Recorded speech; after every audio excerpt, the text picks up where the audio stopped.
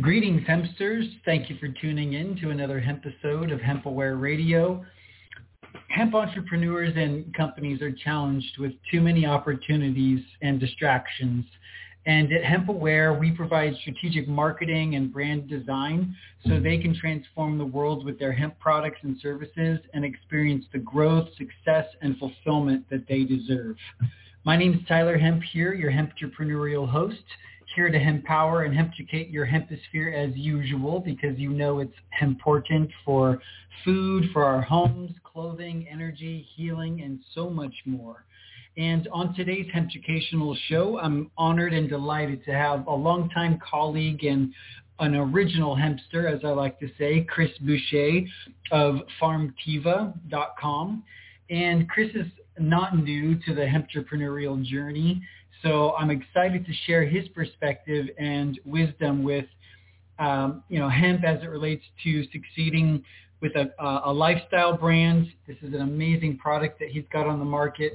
But we're going to share a little bit about his history and what led him up to working with hemp in the way that he does today, and get into this amazing whole hemp, super nutrient dense, 100% water soluble powder product that he's got now.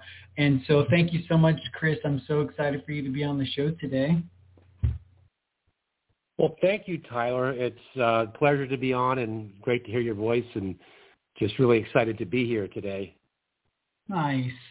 So for our listeners that don't know who you are, maybe tell me a little bit about your history and what led you up to working with hemp. I know you've been in the industry over 30 years and worked in several sectors as far as marketing, sales, farming, product development. You've done so many amazing things over the years, but maybe tell us a little bit about kind of your roots, where you came from, and what led you up to being introduced to hemp in the first place.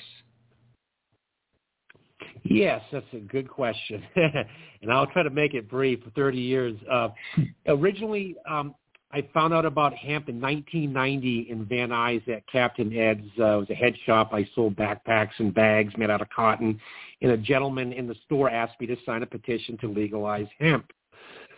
I did not know what hemp was. I said, "What's hemp?" And he basically said, "Here's a book that I wrote. My name is Jack Hara, and I'm the author of The Emperor Wears No Clothes, and let me tell you about hemp."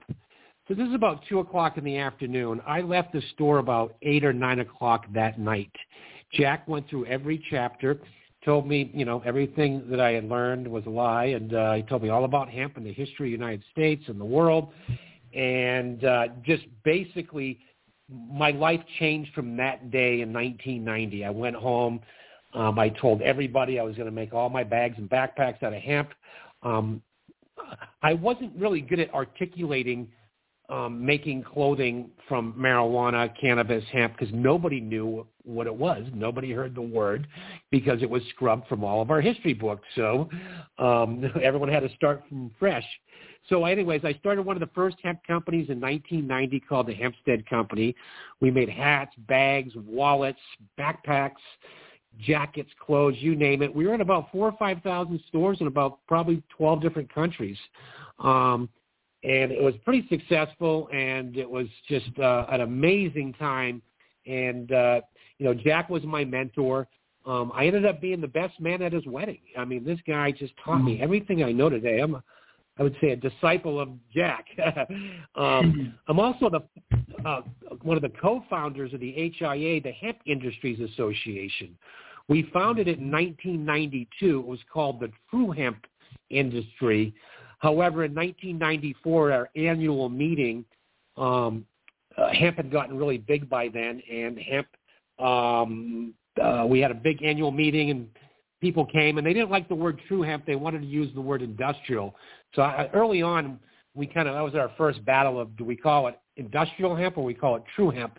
Because the United States government calls it true hemp. And during that time, I had grown hemp in China, Romania, Hungary, Poland. I'd been all over the world, mainly Eastern European countries, and China were the only people that really still grew hemp. And we got involved with the hemp seed and hemp seed oil in the late 90s.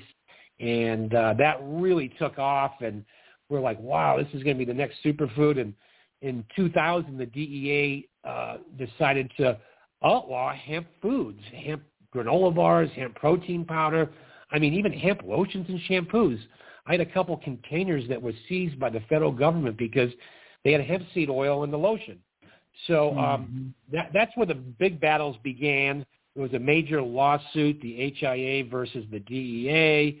And at that time, it was very controversial because it really destroyed a lot of businesses. There were some very successful businesses. I think it was Richard Rose, Hemp Nut. There were several people that they were put out of business because of this. So it took about 4 years for this court. The DEA lost in the Ninth Court of Appeals. That was 2004. But by that time, they had really decimated the whole industry. And, fast forward, in about 2011, I was hired by a company called Medical Marijuana Inc., Hemp Meds, and they asked me to help them write a legal opinion. And I'm not a lawyer, but through my battles with the federal government and hemp, I kind of knew what the CSA, Controlled Substance Act, was about.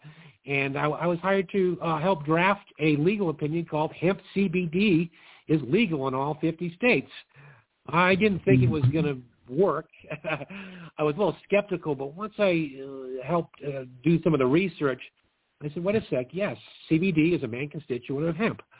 And by 2012, I was kicked out of the hemp industry. The HIA, Vote Hemp, they said, look, this is a scam. There's no such thing as CBD from hemp. And I was like, wow, what's going on here? And again, sometimes we're ignorant of the facts. We don't understand. And so we really, it was kind of devastating to be kicked out of the industry you started because you wrote a legal opinion. Hemp CBD is legal. Sure enough, people caught on to it. And by 2013-14, they said, well, maybe you're right. Wow, this could be the biggest thing to ever happen to hemp in the history of America. And sure was. CBD basically shot to the moon. Thousands of companies were formed. And it's just been an incredible journey. I've been involved in a couple startup companies, Hemp Meds, CV Sciences. I designed all their product and imported all the original CBD oil and so forth and so on. And then in 2017, we started our own company. Once California legalized farming for hemp, that's when we started Farmtiva, and we started breeding hemp seed for CBD, hemp seed for fiber. And then the last 2 years, we've been developing this new super hemp food product that is a game changer for the industry. So, totally, in which a we're going to nutshell, get into. Yeah, in a hemp nutshell, you had another thought or final thought on that? Oh, I said in a nutshell, that's kind of my 30 years I just skipped through, and we missed a few things with the Native American passing industrial hemp on the reservations in 1999, almost 20-something years ago. And so a lot of things were developed over the years, but it's been a great journey. I've met so many people, even like yourself, and we were all activists in the beginning, environmentalists, and that's how this movement started. If you were in the hemp industry back in the 90s, you were a freak. You're a weirdo, and a lot of people just kind of walked away. They're like, what? Yeah. It was just kind of, I didn't care because I knew the truth and I believed in it. But yeah, definitely scared people away. For sure. Yeah, we've come a long way. I think I met you for the first time in 2005 at an HIA conference in San Francisco or something, or through Michael M. And just being in SoCal, Orange County, born and raised, I think bumped shoulders with a lot of your friends and like Magi, just so many of the original hempsters. So it's really amazing to see how far it's come. And I'm super excited about your most recent product. I've always been excited about the whole hemp plant nutritional aspect, and juicing this plant is so cutting edge. I mean, you're just getting those concentrated nutrients, and you guys have a proprietary technology that you're using to develop it. So we'll get there in just a moment, kind of into the nitty-gritty details of your product. But I'd love to talk a little bit more about you as a hemp entrepreneur, as a business owner. What would you say are some of the challenges that you've experienced personally owning a hemp company, and how were you able to overcome some of those challenges? Yes, the first thing is really developing a product, developing an end product that you're going to sell to the consumer. If you're going to be into the, business to consumer, B2C, or if you're going to be into business to business. And so developing that product and trying to market it, I mean, these days it's, definitely a lot more savvy than it used to be. We used to do the trade shows and just really do the distribution channels and create the sales funnels, creating sales reps in different regions of the country. And, it takes a lot of time and money to develop a product that you have nationwide distribution. So it really depends on how big you want your product to go, how far you want it to go, and that kind of determines on what kind of work you have to put into it to get it into those distribution channels and sales funnels. For sure. But my advice, so really, if you're starting out, you create the concept, you create the idea, and you have your end product and what's the demographics, who is this product targeted to, and then really laying down the road to how you're going to get it into, thousands of stores. Like I said, in the 90s, we were in over 4,000 stores. That's profound. To me, it was pretty simple. We just went to the trade shows, and we were in, we made hemp surfboards, so we were in surf shops, we were in head shops, music stores. So in the 90s, a head shop that sold tie-dyes and rock and roll T-shirts, they sold hemp. Because in the 90s, you couldn't get a Led Zeppelin or Aerosmith or a Grateful Dead concert shirt at a Target or a Kmart. That was, devil stuff. Yeah. Even tie-dyes were considered drug. You would never sell a tie-dye in a big box store because it represented drug culture. So, back then, head shops were $1 million stores, and they were everywhere in every town, every city. And they kind of dissipated with the downfall of the whole music industry and everything. Right. So being a business owner, some of the challenges you've experienced and what you've learned is number one, it sounds like really identify your product. Get your product nailed in, understand your product, what makes it unique from other products on the market. And then I think you said number two is understand your target market. Who is this product for? And then number three, developing those pathways to deliver that product to the customer. So for you guys, you went to trade shows, just word of mouth, and these mom and pop shops, head shops, and surf shops, you were able to just connect with them through live events and getting yourself in front of them. So thank you. Those are key ingredients to succeeding with hemp. Yeah, face-to-face, there's nothing that measures up better in marketing than face-to-face. So in the early 90s, I would get in my car, in my van, and I would fill it up with hemp, and I would drive from San Diego to Seattle. And I would stop in every store from Laguna Beach to Santa Barbara to Santa Cruz, and I went to every single store. We didn't have cell phones back then, so I'd have to either call ahead, pull into a gas station and use the payphone. I'd spend 2 or 3 weeks, and I was like, wow, every shop I went into, I sold. I just opened up 50 or 60 shops in, a week. And then I did the same thing on the East Coast. I drove from Maine down to Key West and just went to every single head shop. And once they knew you, you could eventually call them and get orders. Yeah. You didn't have to go there every time, but it was that face-to-face energy that really, I believe, really helped us solidify the success of our business. And of course, the trade shows where everybody shows up. So, that was our core foundation back then. And, nowadays it's definitely having, really good, internet marketing and,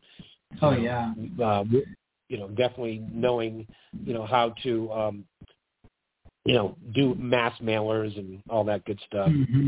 Good copywriting, the social media.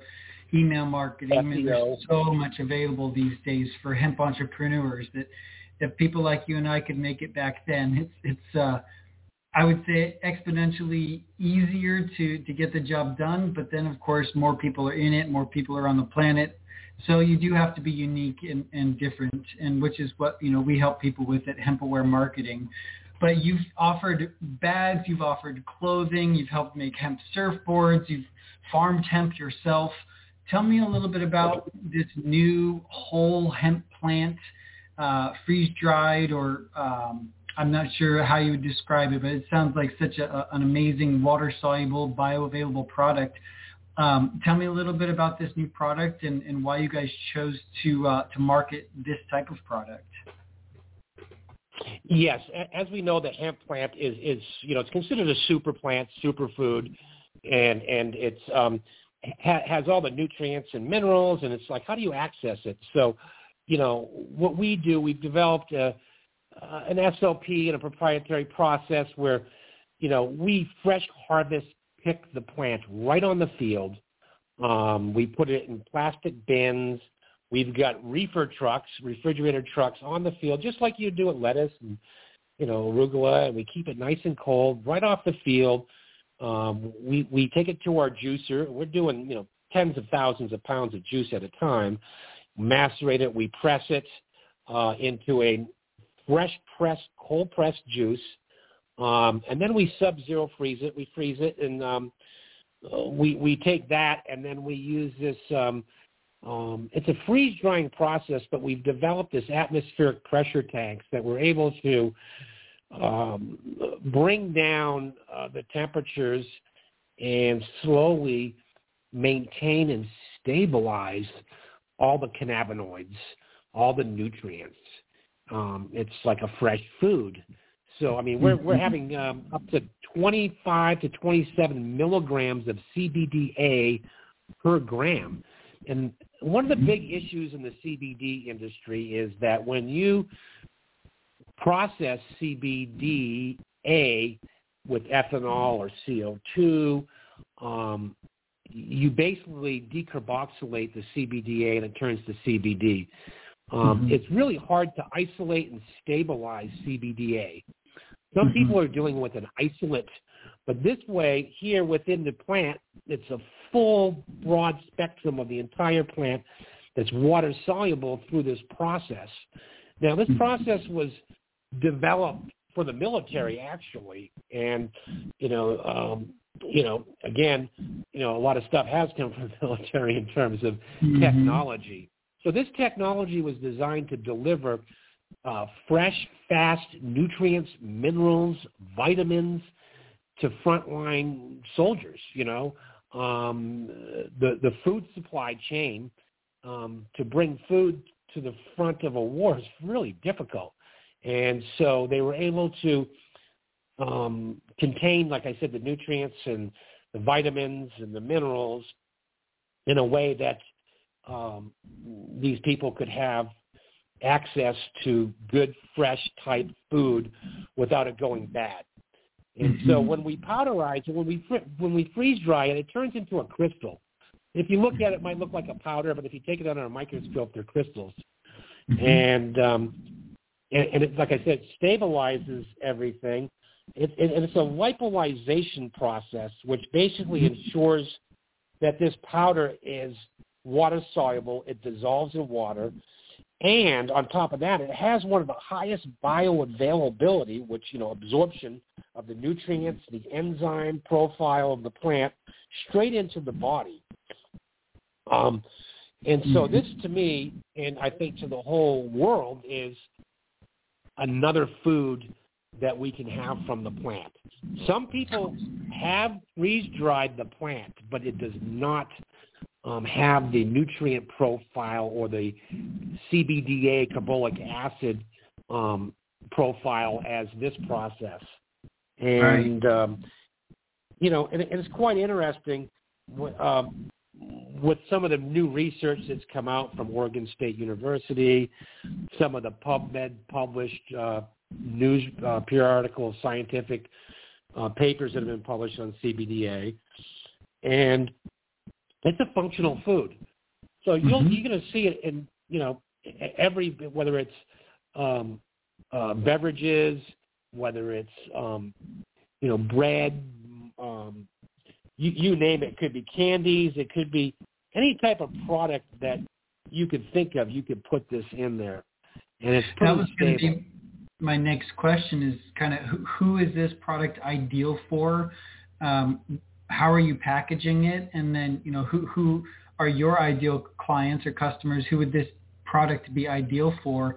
And then what applications would they put it in? You said breads or maybe tinctures or gummies, things like that. What other products might they use this in? You could use it in a tea, like matcha tea. It could be a great tea. It could be a cold beverage. You could put it in your smoothies. You could put it in satchels. You just pour it in. It'd be great for juice bars, health food stores. I don't know if you've heard that commercial, Super Beets. Get your Super Beets.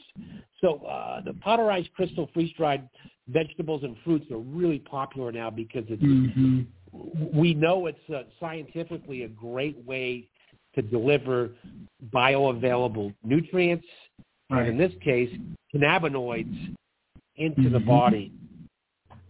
With the entourage effect of being in harmony with the other phytonutrients and trace minerals, ultra trace minerals, and other nutrients that support those cannabinoids in the delivery system with the enzymes and all of that. It's just a magical product, it sounds like. So yes, the polyphenols. How are you packaging this? Yes, go ahead. So we package it in like 1 pound, 5 pound, 20 pound, and 30 pound bags. And we're just basically selling into the supply chain. We're not consumer based. We've got a couple big companies that are going to be launching it soon. And so that's kind of where my expertise in farming and product development and supply chain. I've been pretty much doing that my whole life. So I decided not to go into the, consumer end of the market. It's just a lot of work, a lot of money. And there's some big brands out there now that, everyone's going to have a hemp juice powder in their line. It just doesn't make sense not to. If you're selling a CBD, why not have a CBDA? And there's isolate out there. It's some of the CBD isolate, CBDA, but isolate's not bioavailable. It's just it's not a functional food. It's a pharmaceutical. It's a segregated molecule. You don't find it in nature like that. So that's super cool. So your main focus is working with other companies that have a product line, so you can offer wholesale bulk pricing, and then they can do their own formulations and kind of start experimenting with it, see how it works in their formulas. What would you say are the top 3 benefits that your customers would get from using this product? You already mentioned bioavailability, which is huge, but if you were to say there was 3 top benefits that the customers using this product, what would they experience? Yes. So, one of the big, I think, functions and really scientific studies have shown that CBDA has 100 times the affinity for it's called the 5-HT receptor compared to CBD. So we're talking 100 times the affinity compared to CBD. And one reason why that the CBD has a greater bioavailability is that the body can metabolize the compound with less effort and less time. In some cases, it would be great for depression, which basically helps regulate the serotonin and reuptake the inhibitors. And I think it would be great for that. Also, it's an anti-inflammatory. It, was in one scientific published paper, they said it was like a 20x Tylenol in terms of inflammation and things of that nature. And at the same time, it also, with the nutrient uptake, it becomes a functional food. So, if you're a health nut and you're into, healthy foods and you're trying to get, the proper nutrients, this is it. This is definitely a product that would, anyone that's into health and looking for the next superfood, this is it. So like a bodybuilding company? Mm-hmm. Like if there was a protein product and they wanted to do a hemp protein-based formula, they could blend it maybe with a little monk fruit or some other kind of natural flavor, plant-based, and then throw in this whole plant crystallized CBDA. It would just make it a whole well-rounded product. And if you're doing a lot of bodybuilding, you know that your muscles get sore. So it's kind of like not only are you getting that protein, but you're getting the anti-inflammatory benefits. And so it sounds like it'd be really well received and blend well with other kind of powderized products. Is that accurate? Yes. You could say it interacts by inhibiting certain enzymes in the body that are associated with inflammation after an injury. Well, let's say you're working out, your muscles get stretched out. And then, it definitely relieves inflammation and pain. I mean, we cannot publicize that. You can't make any medical claims. And I'm not making that about the product online here, but I'm reading or just giving you some of the scientific information that was published. Because what we're seeing now, people are making medical claims. And I was trained in dietary supplement industry not to make medical claims because you're not allowed to do that. And we see a lot of that happening. But I always tell people, go out and read the published scientific peer review. Go to PubMed.com or PubMed.gov. And it's amazing some of the new studies that have come out on CBDA. Right. And CBGA, which is the next molecule. But, this product, this functional food, I mean, it's up to your imagination of how you could use it. Well, like I said, whether it's in, your smoothie in the morning, or it could be in a tea. We even have somebody putting in an ice cream. I mean, the list goes on. As long as it's not heated above 160 or 70 degrees Fahrenheit, it's very stable. And it has about a 2 to 4 year shelf life. And it's stable under 72 degrees Fahrenheit, dark space that it's could be stored. So it has a great shelf life. Yeah, for sure. So where can people get a hold of some of this? How would they maybe order a pound or 5 or 10? What's the best way to get a hold of you and place an order? Yes, Farmtiva.com. And we have a link right there, and you can reach out to us, and the product's just launching. And I believe also you're going to be able to sell it also on your website. Yeah, you can either reach out to me directly, Bulk Hemp Warehouse, or give us a call at 805-410-4367, or go directly to Chris. And either way, you'll get the same pricing if you go to him or work with us. So it sounds like a really great deal. So what would someone expect to invest in a product like this? Yes, so it ranges from like 1 pound is $350 a pound. If you get the 5 or 10 pounds, they're $300. You start getting into the 20 pounds, they go down to $250 a pound.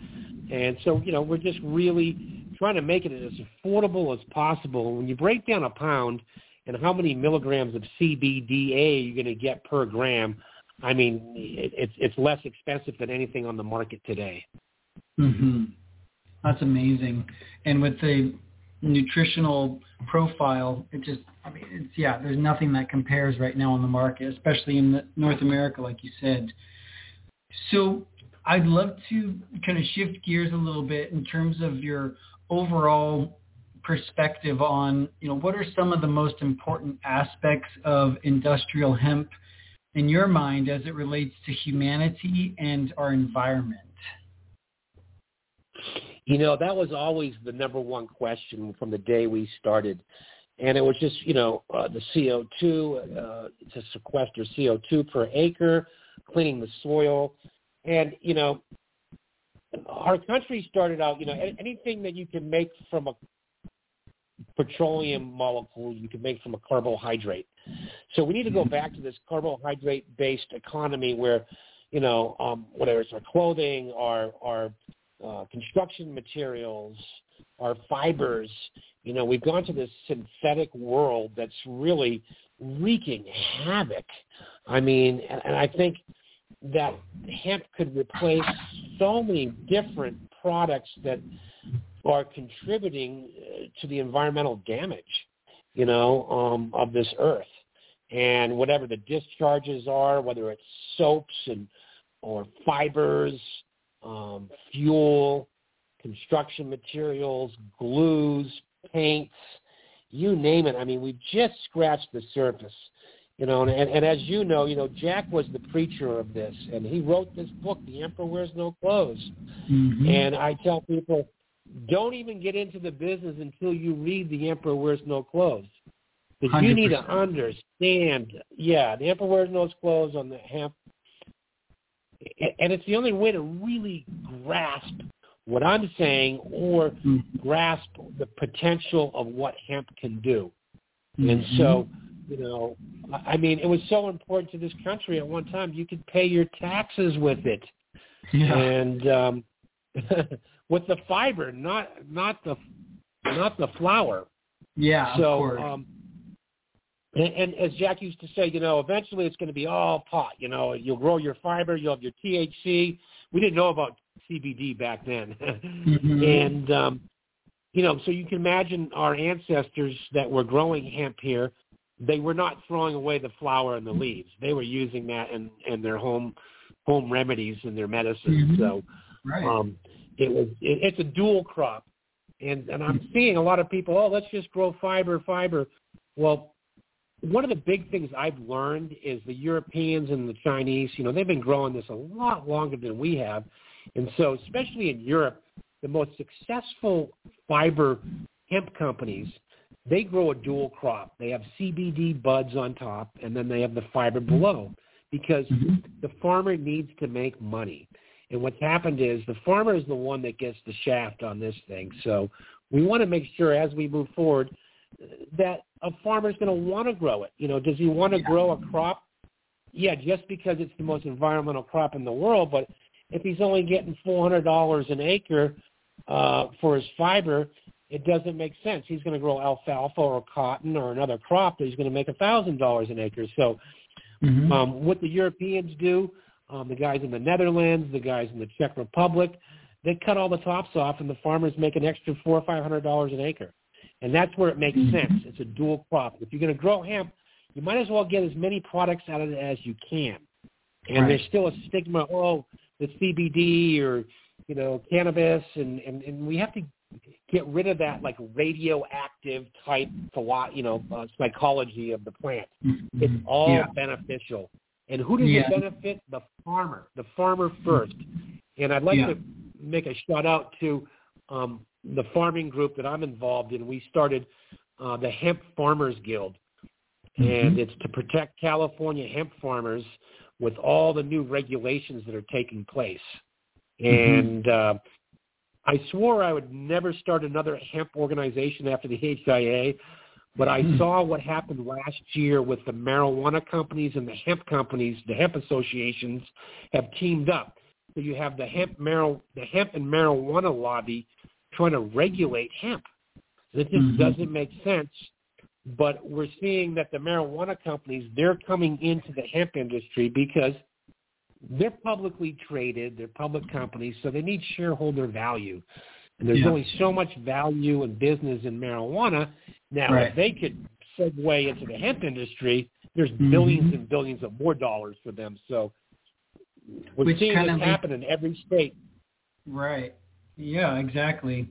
More and more bigger conglomerates and corporations are looking into this. I mean, we've been contacted by the likes of DuPont and Boston Whaler and, big companies that are wanting samples and testing, and they see the future, which leads me to my next question is, like, what do you see as, let's just think in terms of utopian future, where hemp becomes this accepted, completely legal crop that has supply chains and manufacturing and distribution and just the whole 9 yards dialed in, that's supportive of the farmer and of the industry and small mom and pop shops that are, have hemp companies, what do you see as like this future? What do you think hemp could provide as far as a future for humanity?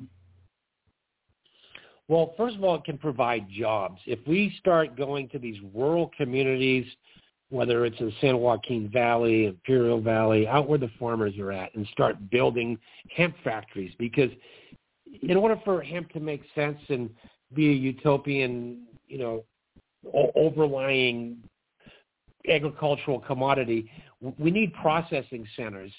And if we start looking at the carbon footprint, what does it cost? What is it doing to our environment? It adds up. So if you go to every town and city, there's a hemp processing mill there, just like, where they make fibers, where they make paints, where they make clothing, where they make food. And these facilities would create jobs. And at the same time, anyone could grow it. Like people grow tomatoes in their backyard. You don't need a permit or a license to grow a tomato. So it's an agricultural commodity. It's not a drug. And so I see that eventually the stigma, or I call it the radioactive, like it's really nice and it's shiny and bright, but don't touch it because, it could hurt you or something. And, I think it's just the next generations to take over. These younger kids are coming along and they're so well educated, way beyond than we were when we were their age. So they're going to, in 20 years go, what the heck was everybody thinking? This is one of the plants that's going to save our world, in a sense, If there is one plant, this is it, And so, and not just save the world, but it's in all of our food. So when you go to the grocery market, you have your hemp salads and your hemp peanut butters and your hemp bread, and the American diet is the worst diet in the world, with what we're eating. And so in that sense, not just the jobs in the factories, but consumers eating the food on a daily basis. It's in every meal, like you have salt or pepper, or, you have onions and tomatoes, and we have it every day in our diet, and it's no big deal, That's beautiful. So really it comes down to, number one, prosperity, wealth. It can provide a sense of abundance by providing these jobs and careers for people, that not only is a career that is doing something beneficial for the economy, providing value, added value, finished products to help people live their lives, but it's something you can be super passionate about and believe in and feel like you have a bigger purpose in the world, because you're actually doing something that's in harmony with nature, not destroying it. And then second, so jobs, and then second is the health, so prosperity and health. You see that hemp can provide a foundation in the future for healthier people, which would, I think, ultimately lead to happier people. Because if we're not healthy, it's a lot harder to maintain that peace of mind and be happy. So having a healthier planet, healthier people, consuming the seeds and the oil and the protein and the cannabinoids is a way of boosting our brains, our immune systems, and making us stronger and healthier. So I love your vision and completely back it. That's why we're doing what we're doing. But did you have any final thoughts, or is there any last words that you'd like to leave for the other hemp-entrepreneurs and hempsters that are tuning into today's show? Yeah, if you've got an idea, a product to be made out of hemp, think it out. Who's going to buy it? What's it going to look like?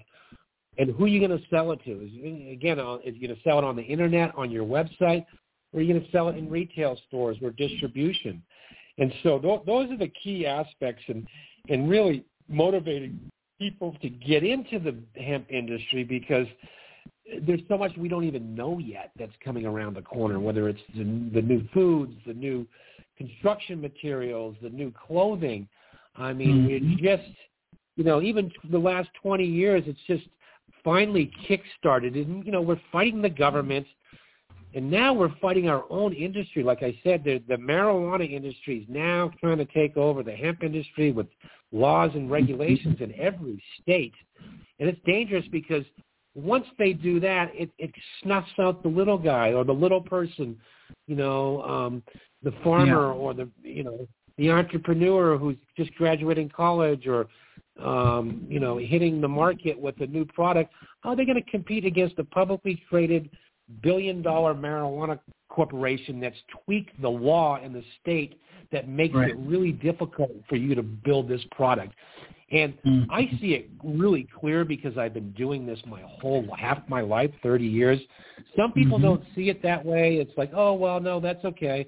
Let me tell you, it's inevitable that they're going to take over some part of the industry, and it's going to hurt the smaller people. So, I'm more for the startup person, the entrepreneur, the creative person, the health conscious to get in and, really be part of maybe a group that's going to stop the regulation and make it accessible to everybody so it's not so hard to grow the product and develop it and then compete with the billion-dollar companies. So I love it. Well, you heard it there, folks. Chris Boucher with Farmtiva.com. Thank you so much for tuning in to today's show. Thank you, Chris. I really appreciate your wisdom and knowledge and experience in the hemp world, and it's just great to absorb your wisdom and share it with our listeners. So just wanted to remind you guys that, hemp entrepreneurs and companies are challenged with so many opportunities and distractions. And here at HempAware, we offer strategic marketing and brand design so that they can transform the world with their hemp products and services and experience the growth, success, and fulfillment that they deserve. So feel free to reach out if you're looking for marketing or branding services or a way to find your ideal clients and help them become customers. We're honored to be of service and look forward to seeing you on the next episode. Thanks again for tuning in. Cheers, everyone. Thank you. We all good?